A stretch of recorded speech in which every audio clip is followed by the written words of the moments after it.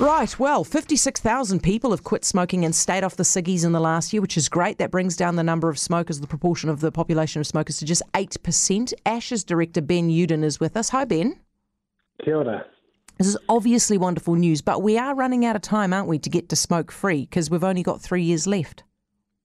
We are. So the aim is to get the smoking rates down to under 5% by 2025. But I think what the really good news is, looking at the data that's come out today, is if we can keep it up, we're pretty much on track to be there by the end of that year.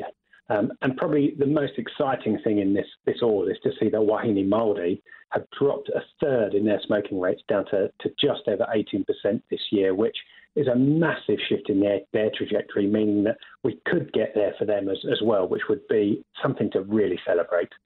We now have more people vaping in this country than smoking. Does that worry you?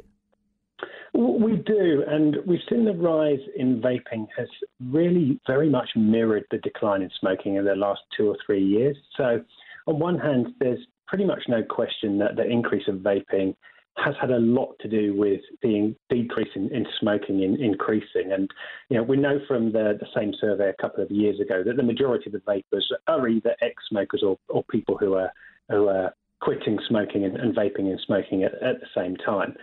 The other thing is that we know vaping is substantially less harmful than smoking. So for adults who smoke, vaping is probably a really good option for them to quit smoking. But what we really don't want to see is people who have never smoked or vaped, particularly young people, taking it up.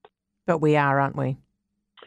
We are seeing that happen to an extent. And in some ways, I think that's down to the fact that although we have good vaping legislation in place now, it came relatively late in the piece, actually. It's only really been in place for a couple of years. So what I really hope is that from next year onwards, we'll start to see the impact of those vaping laws, which are much more strongly controlling who can buy vapes, where they can buy, the impact of the advertising bans start to have more of an impact. Ben, it's good to talk to you, mate. Thank you so much. Ben Yuden, the director at ASH.